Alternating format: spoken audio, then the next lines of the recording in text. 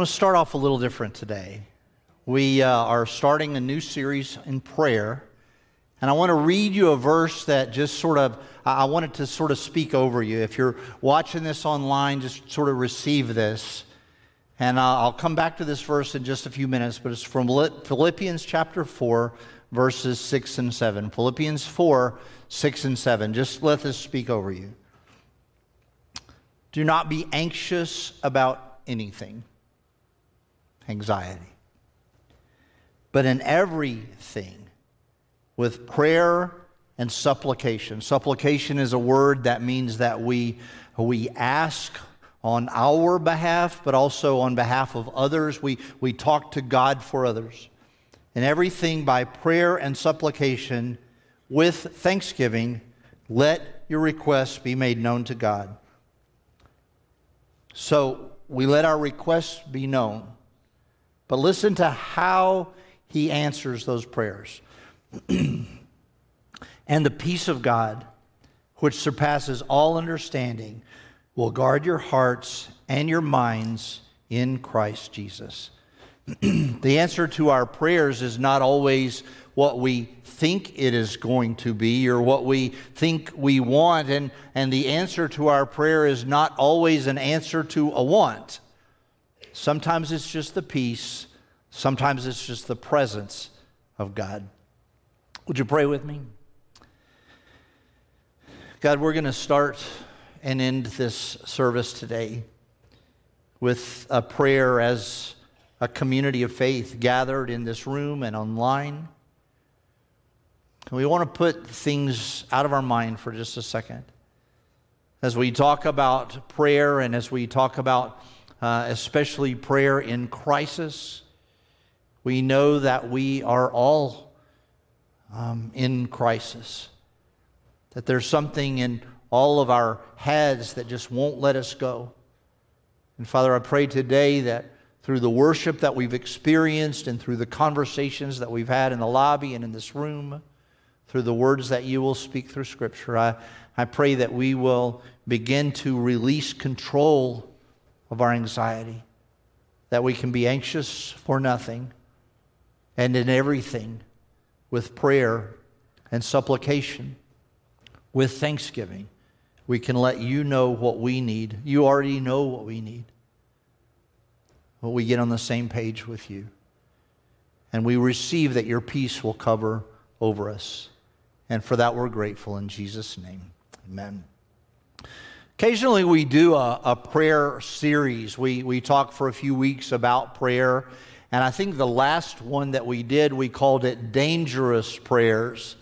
And one of the most dangerous prayers that we can pray is, Lord, make me a better Christ follower. Make me a more mature disciple. Make me a better Christian. Because guess what?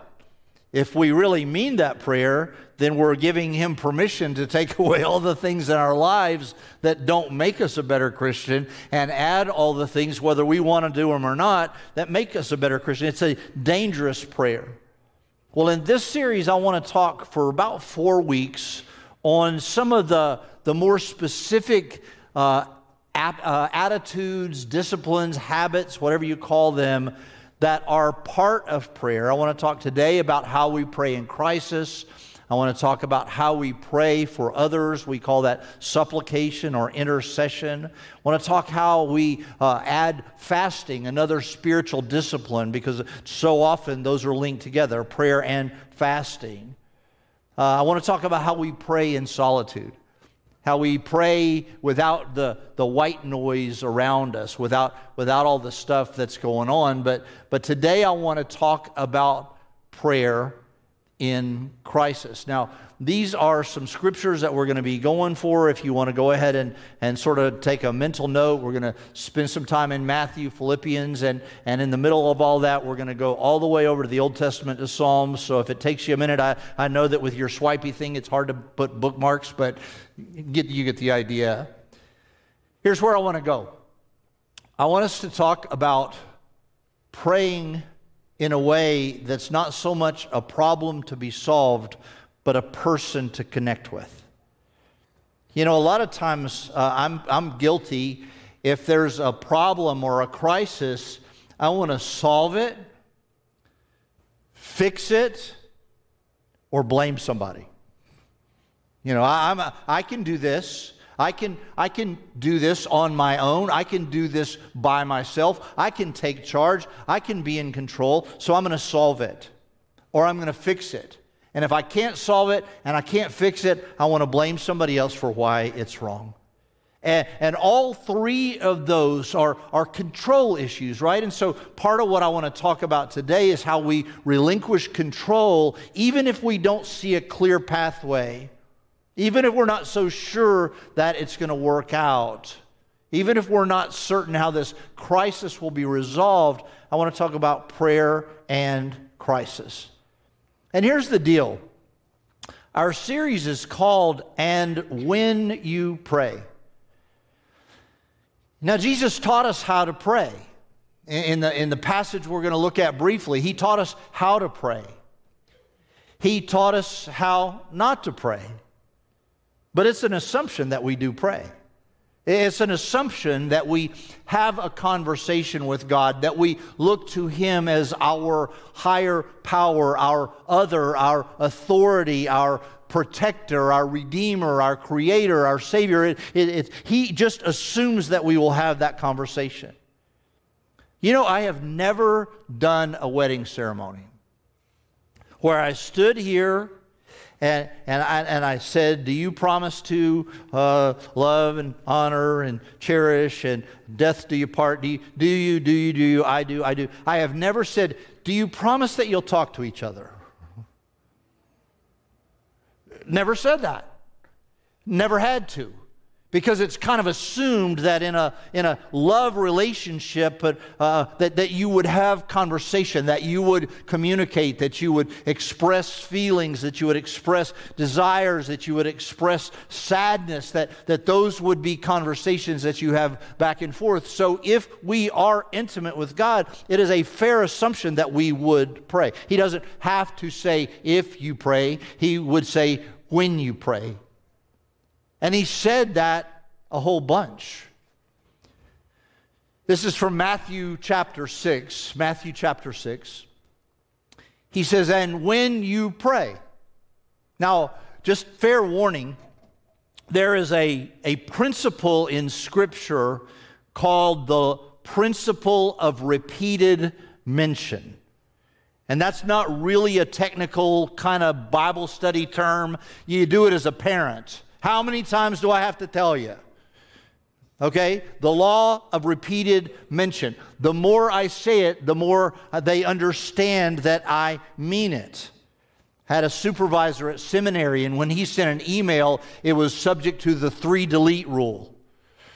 We deleted it the first 2 times, and if he really meant it, he'd send it again. When something is said over and over again, it's serious. And so in this particular passage of Scripture, Jesus repeats 3 topics a number of times.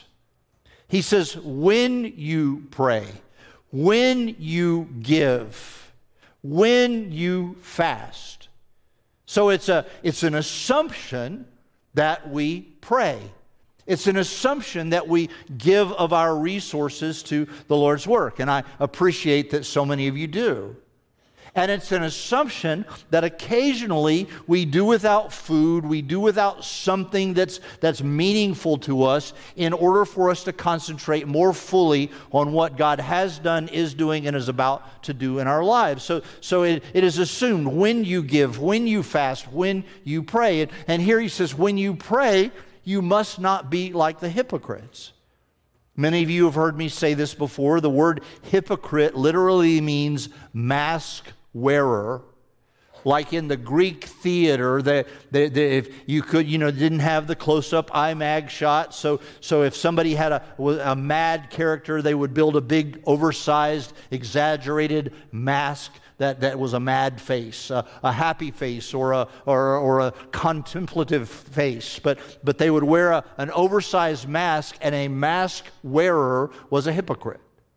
It makes sense, right? A hypocrite is a mask wearer. You're not what you pretend to be. So he says, don't pretend pray. Don't fake pray. Don't just pray at a meal so you can get on with the salad. Don't fake pray. Don't be like those people. Don't pray just because everybody expects you to pray. Oh, you go to church, right? Pray on demand. Push J5, that's prayer. Don't fake pray, because those people love to stand and be heard. And the better translation, if they've received their reward, they aren't heard. God doesn't pay any attention to that. I've heard that mothers can differentiate the type of cry of a child. You know, that's the "I'm mad at my brother" cry. That's the "I'm really hurt" cry. And mothers will pay attention to the "I'm really hurt" cry, but they don't really pay attention to the "I'm mad at my brother" cry.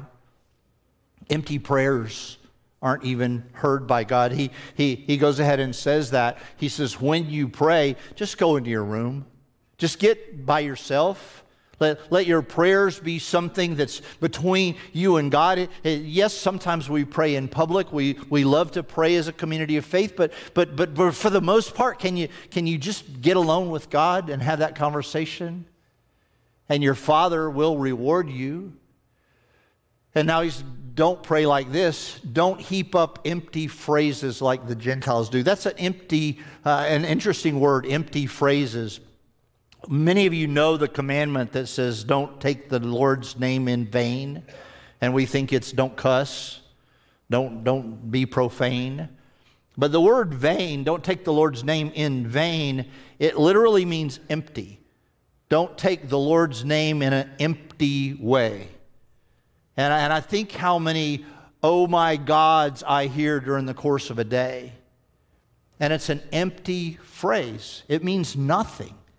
And he says, when we take the Lord's name in vain, whether it is profanity or casual, he said that's empty. And so many prayers are empty. Don't heap up empty phrases. Don't just recite stuff. If you're going to say, "oh my God," then really address Him, really mean that, really talk to Him, really exclaim to Him. And that of course is possible. He says, "I think they're going to be heard for many words. Don't be like them. Your Father knows what you need."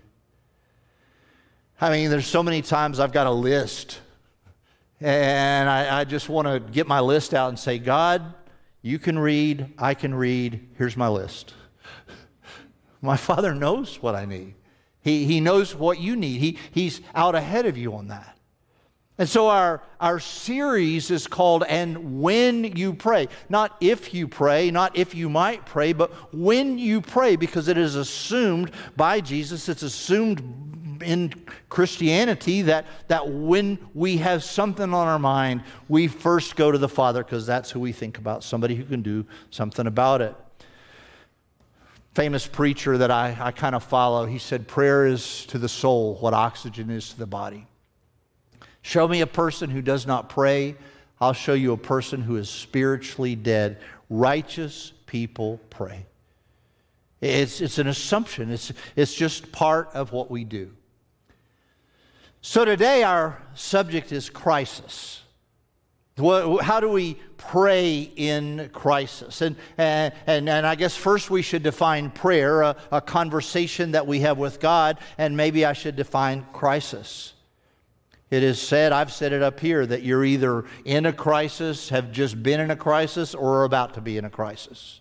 We live in our culture in a state of perpetual crisis. Even before we called it pandemic, we joked in staff meeting this morning that there probably was a COVID-18 and 17 and 16 and 15 and all the way back. If we're all the way to 19, we've been in crisis for a while. And that makes sense that we always have crisis, and some people have a different kind of crisis. I imagine as soon as I said it, you thought of something that's going on in your life right now. Something with a job, something with a family member, a death in your family, a job loss in your family, a relative, a child, a parent who's making poor decisions. Uncertainty about your finances. There's always a crisis diagnosis by a doctor. And so how do we approach God in crisis? How do we not just heap up empty words? How do we say words that matter when we are in the midst of something that should cause us anxiety? That if I'm being really honest, I can't fix it. I can't solve it. I can't blame somebody. And it occurred to me that kind of the first part of that is that we acknowledge that what God has promised us is not an answer to our prayer like we thought we might want, but He's promised us His presence. To trust God in prayer, especially in crisis. We got to know Him.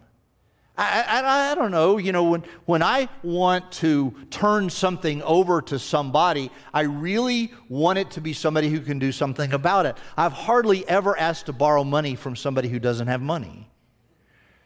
I mean, I've hardly asked for a favor for somebody who's not in a position to grant that favor. Can you get me a job? Well, I don't have a job. Oh, well, you're probably the wrong person to ask. We don't do that. We ask if we trust and know somebody.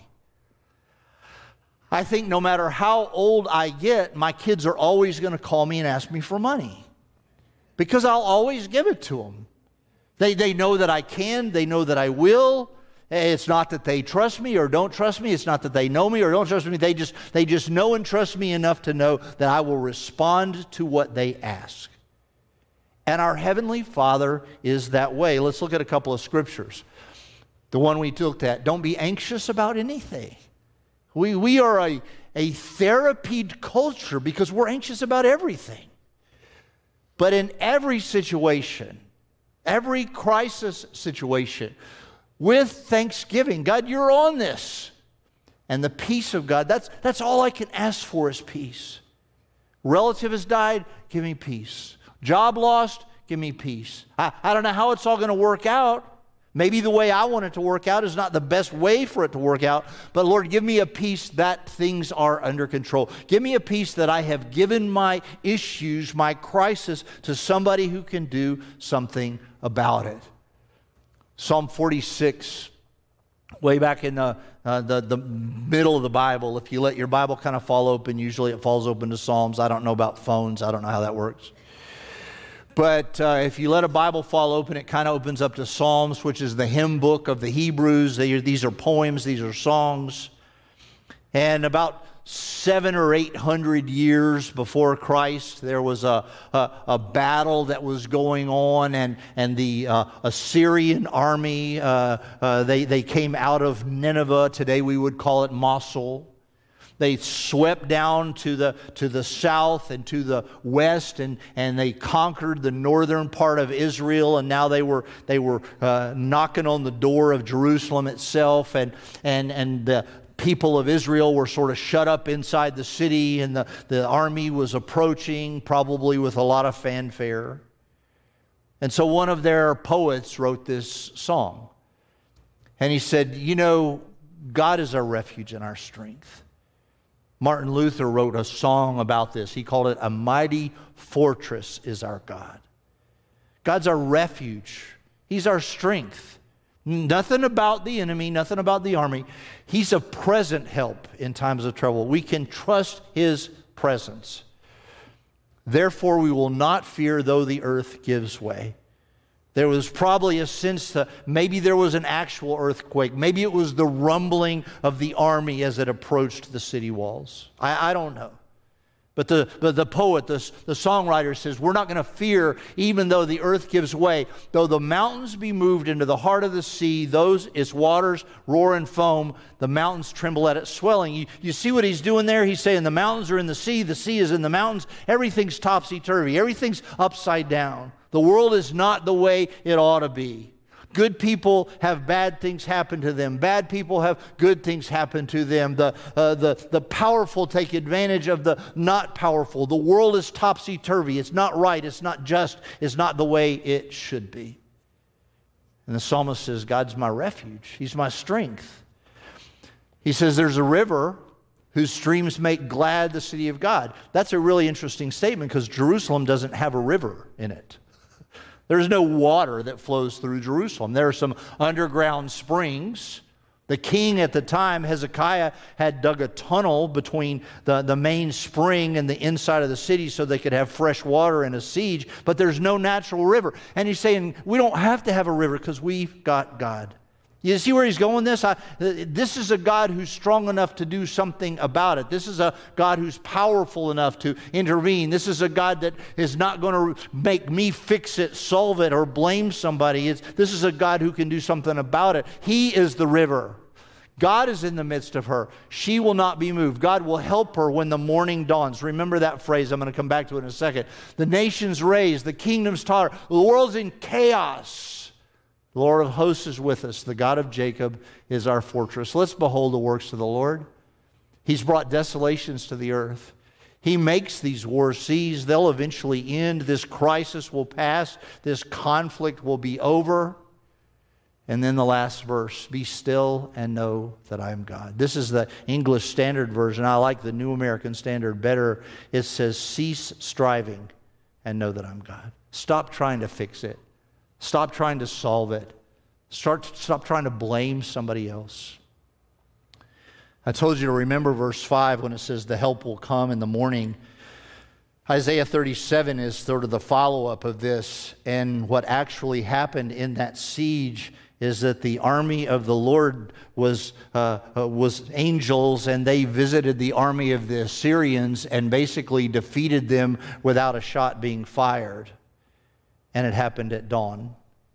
So the psalmist writes, help's going to come in the morning, and Jerusalem was never taken over by the Assyrians. The Babylonians got it 100 years later, but the Assyrians never got there. What's the point?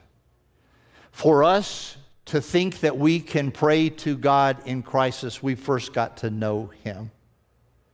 And some of you are going, I wish I knew Him. I wish I had a person to turn my problems over to. I wish I had somebody who was powerful. I wish I could be confident that my crisis is not too small or not too big for Him to handle. I wish I could take His hand. I wish I could take His word. I wish I could accept that He would do something about it. The psalmist got it. But when crisis arrives, our test is trust. We wonder if He really is strong enough to do something about it. We wonder if He really is mighty enough to do something about it. So I want to talk about a story that a lot of you are really familiar with. It's in Matthew chapter 14. And I need to give you a little bit of a backstory with this first. I preached a sermon on this chapter a couple of years ago, and I called it Jesus and the Terrible, Horrible, No Good, Very Bad Day. And it was basically where this very, very long day in the life of Jesus was one that we get to watch because the Scripture records all of it. This passage starts, this chapter starts, Matthew 14:1, where Jesus hears about the senseless and tragic execution of his cousin, John the Baptist. And he's trying to get away to grieve. He's trying to get away to just be by himself and think about it for a little while. But the crowds keep following him because he's been known as one who feeds, one who heals. And the story of the feeding of the 5,000, it sort of emerges at this point. And so we go from hearing about his cousin to the feeding of the 5,000. And I'll leap ahead a little bit. Then he walks on water, and then he gets to the other side of the Sea of Galilee, and he has to heal a guy who's possessed with evil spirits. Long, long day. But it's in the middle of that I want to kind of zero in on the way that Jesus helps us in crisis. And He does so in an unlikely way through the life of a disciple we know as Simon Peter. So here's the way it worked out. The backstory, he hears about his cousin. He feeds the 5,000. Now he's done with all that. All the people have been sent home. And Jesus said, I just need to get away. And so he made the disciples get in the boat to go before him to the other side. Matthew 14, verse 22. So he dismissed the crowds. After he dismissed the crowds, he went up on the mountain by himself to pray. Now, if you read the passage, there's a couple of time clues in there. When evening was coming, when he fed the people. When evening had come, he was done. When evening came, he was finally alone, finally able to pray, and we think he stayed there for just a little bit of time, because the next time we get a time stamp on the story, it's 3 o'clock in the morning. Stay with me. So the boat that the disciples were in was a long way from the land, beaten by the waves, for the wind was against them. Some of you are going, why did they go out in a storm? Well, they didn't really, and they had been across this lake countless times. It was only 4 miles wide. It wasn't like it was a very long row. But this storm came up, as storms do on the Sea of Galilee. It's surrounded by mountains, so sometimes the wind whips through the mountains and sort of stirs up the water. And they were just really having a time of it. Jesus gets through with this time with the Lord. Apparently it's pretty late, because it says it's the 4th watch of the night. And he came to them walking on the sea. Now there's so much there. He says, go on ahead of us. And in another translation, another one of the Gospels, it said he intended to pass them by. He was just going to kind of wait for them on the other side and let them try to figure out how he got there. Where's your boat? Who needs a boat? It's just a 4-mile walk. And so he came to them walking on the sea. He has that prerogative. I do not. When the disciples saw him walking on the sea, they were terrified. They said, it's a ghost. I'll give them a pass on that. That's fair. That's not normal behavior. He's walking on the water. And all of a sudden, Peter figures it out. He goes, it's the Lord. And the word that he uses there for Lord, let me go back and forth here for a second. Lord, that's a word that means personal friend. There's several words that are used for Lord in the Scriptures. That one is a personal, intimate, almost a first name. Back up. So Jesus said, take heart, it is I. Bible study people, the Greek there is ego eime, it is I. In the Old Testament we have the words I am. God says, Moses said, what's your name? He says, tell him I am. So it's a simple statement of existence that God is defined by his existence, and his existence is defined by himself. Very, very cool, very deep, but stay with me. So he says, it's me. And Peter said, how cool is that? I want to do what you're doing. How many times do we say, I want to do what you're doing, but don't really think it through? And Jesus said, okay, if you want, come on. So Peter got out of the boat. Maybe he didn't think that through. Peter was kind of a ready, fire, aim kind of guy. And he got out of the boat, he walked on the water and came to Jesus. This is pretty cool. And then all of a sudden, he feels the wind. Not the fact that he's walking on water, he feels the wind. And he goes, this is quite a storm. That's a bad thing. He got afraid. He took his eyes off Jesus, as lots of sermons have said. And then he began to sink, and he said, Lord, save me. Watch what happens. Jesus immediately reached out his hand and took hold of him. We don't really get that he took hold of him and pulled him back up to where his feet were on solid water again. We don't get that. All we know is that they connected with a handshake. And then the next thing we know is that Jesus got him in the boat somehow. After he said, why did you doubt? Then when they got in the boat, the wind ceased. And those in the boat worshiped him, saying, truly you are the Son of God. I see so much in this story. Peter was in crisis. Now, granted, sometimes we are in crisis because we make decisions that put us on crisis. I think Andy Stanley said we're all just a decision away from being stupid. And we do sometimes things that put us in crisis. But there's nothing in this story that indicates the disciples had done anything, thought anything, neglected anything. There was just a storm. They were in crisis. Peter decided to make it worse by testing out miracles are us on this particular episode. And so he gets out, he begins to walk on water. The crisis comes into full view as he realizes that there's a storm going on, and this is not really a safe activity. And so he began to sink. His faith had a little bit of a breach. He's in full crisis. He cries out to Jesus. Jesus takes hold of him. They get back in the boat. So what does that have to do with prayer in crisis? Well, here we go. Judy and I moved here from New Orleans, and occasionally we get to go back home to New Orleans. And when you fly into New Orleans, no matter what time of year, there are roofs everywhere with blue tarps on them. They have hurricanes all the time. And every time a new hurricane hits, somebody loses some shingles or a lot of shingles or maybe the whole roof. And the whole idea is that if you don't put a tarp on your roof, it's going to leak, because the best you can do is put a tarp on it and wait for the insurance to pay off. Well, I want to submit to you that sometimes prayer is like a tarp. And sometimes we just got to put a tarp over our crisis. So let's look again at what Peter did. First of all, he turned his attention to God. Lord, I want it to do something. We're in crisis here, but I want you to do something. I want you to respond. I want you to be in charge. I want a miracle.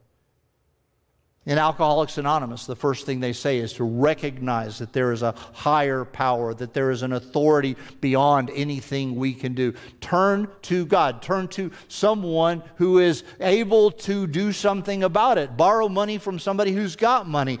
Borrow power from somebody who's got power. Borrow grace from somebody who gives grace. But only when we admit our inadequacy. Lord, save me. I apparently can't do what you're doing. I apparently am not able to do what you're doing. I am having trouble with what you're doing. I give up. You have to help me. I have to acknowledge that I have to turn over control of this crisis to someone who can do something about it. And God, I need you. I need your resources. I don't know what those resources are. If you were to ask Simon Peter, what is it that you need in this moment? Dry clothes. I need to be in the boat and not in the lake. What did he get? He got Jesus' presence. He got his hand. He got acknowledgement that things were going to be all right because God is God and we are not. And then he got in the boat and all he could do is worship. So many times after a crisis, after we look back and say, God, you didn't solve it like I was going to solve it. You didn't fix it like I was going to fix it. You didn't blame somebody like I was going to blame somebody. And nonetheless, I can see how you worked through this crisis. Sometimes we just got to throw a tarp over our crisis. I don't know what you're in the middle of. You do. And like I said, I want to close our time today a little differently. The band's going to come back up here in just a second. I'm going to have a word of prayer, and then I'm just going to open this place for your crisis. I'm going to open this altar for your crisis. It could be that you just need to throw a tarp right here and now. You need to turn to God, admit your inadequacy, rely on his presence, practice faith and worship. But I'm going to just, if you want to, there'll be pastors standing here, Alan's here, John's here. We'll be standing around here, but we're going to be way off to the side because this is for you.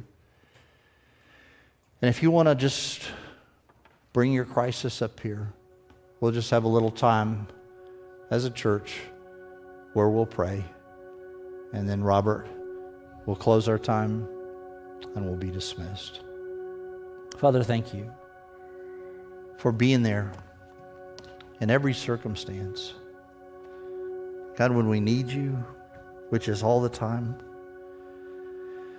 why is it that we pray with so much more focus when we're in crisis? Why is it that our words probably aren't empty words when we need you? But God, teach me as a husband, as a father, as a pastor, as a grandfather. Teach me that when I'm in crisis, I don't really need you to solve it. I just need you. God, if there's a person here who doesn't know you, there's a person here that says, I sure wish I had somebody to turn to. God, can this be the day that they meet you? Can this be the day that they say, Lord, I need you. Thank you for your gift of grace. Thank you that you don't judge me. You forgive me. I want to live my life with you. Can this be the day they say that to a person near them, to a pastor, to a volunteer in a green shirt? Can this be the day that they meet Jesus? God, for the rest of us, we just bring our crisis to you. We bring it to you because you're the only one that can do something about it. You're God and we're not. And we're grateful for that. In Jesus' name, amen. Come if you want to.